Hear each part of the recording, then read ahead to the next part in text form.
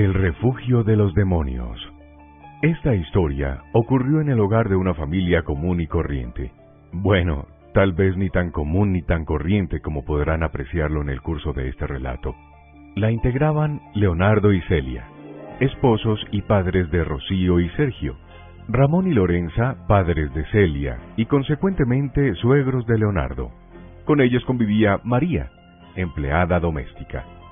Los hechos que se narran a continuación recopilan las versiones de varios vecinos suyos que hablaron con María después de los hechos. Es medianoche. Rocío, la hija menor de Leonardo y Celia, de 13 años de edad, no puede conciliar el sueño. Da vueltas en la cama sin poder controlar la inquietud que la asalta. Intenta calmarse permaneciendo boca arriba, concentrando su vista en las aspas del ventilador de techo. Un ruido metálico, extraño a esa hora, llama su atención. Es el chasquido del pestillo de la puerta. Alguien ha entrado a su habitación. Rocío se incorpora y en medio de la penumbra mira a la entrada del aposento. La puerta está abierta, pero no ve a nadie alrededor. Súbitamente, asida por manos invisibles, su cuerpo se desliza por la cama, cae al piso y es arrastrada por todo el dormitorio. En su recorrido tropieza con zapatos y juguetes regados en desorden. Rocío se retuerce en el suelo tratando de liberarse de quien tira de ella, pero no puede. Abre y cierra los ojos pensando que solo es una pesadilla de la que quiere despertar cuanto antes. Pero no, lo que está pasando es real. La experiencia se vuelve insoportable mientras el tiempo parece eterno. Al fin, sin saber cómo, siente otra vez la tibieza del lecho. Sus ojos miran nuevamente las aspas del ventilador. Todas las cosas parecen haber regresado a la normalidad. Rocío se levanta velozmente, enciende la luz y se mira en el espejo. Ve sus mejillas húmedas y su pelo totalmente alborotado. No fue una pesadilla, piensa. Entonces, ¿qué me pasó? Se interroga interiormente. Sale de su habitación a toda velocidad con el fin de despertar a sus padres, hermano y abuelo. Quiere contarles la horripilante experiencia que acaba de vivir.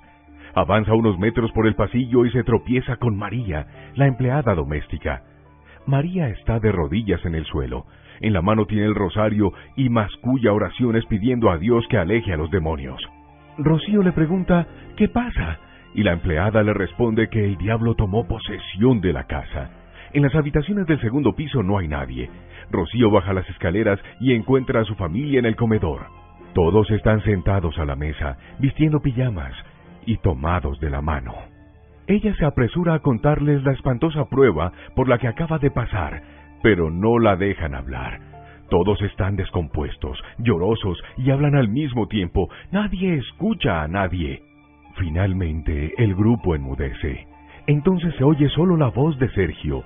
Con voz entrecortada dice que 3 súbditos de Satanás lo despertaron y lo sentaron en la cama. Uno sujetó sus brazos, otro sus piernas, y el tercero le abrió la boca, sacó su lengua y después intentó cercenarla, obligándolo a morderla. Entretanto, un coro siniestro susurraba, «¡Mentiroso! ¡Mentiroso! ¡Mentiroso!». Después sus padres y abuelos, uno a uno, cuentan los episodios pavorosos que vivieron esa noche. También fueron asaltados por seres espectrales del otro mundo y temieron perder sus vidas en el ataque. Todos se preguntan cuál es la causa de su angustia. «¡Ustedes son los responsables!», dice una voz proveniente desde las escaleras. Todos al mismo tiempo giran sus cabezas hacia ese lugar y sus ojos se estrellan con María, la criada. «Esta casa está llena de espíritus malignos», continúa. «Aquí reinan las malas energías que los alimentan. Los señores y los jóvenes solo saben pelear y faltarse al respeto. Esos seres son felices en medio del odio, la rabia, la envidia, la intriga, la venganza y la mentira. Esos son los sentimientos entre ustedes y a mí me maltratan constantemente. Por eso, esta casa se convirtió en un refugio de demonios.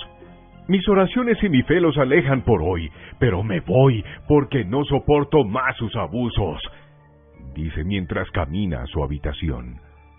María agarró sus maletas y se marchó. Fueron vanos los ruegos de sus patronos para que se quedara. Los vecinos dicen que llevan varias semanas sin ver a ninguno de los habitantes de la casa. La hierba del jardín ha crecido y nadie se toma el trabajo de podarla. Las puertas siempre están cerradas y la impresión que todos tienen es que ahí no hay nadie. Algunos, sin embargo, comentan que por las noches han tenido la impresión de haber escuchado gemidos y gritos de dolor provenientes de su interior. Para estar tranquilos, dicen, prefieren creer que es el viento que se filtra por las ramas tupidas de los árboles.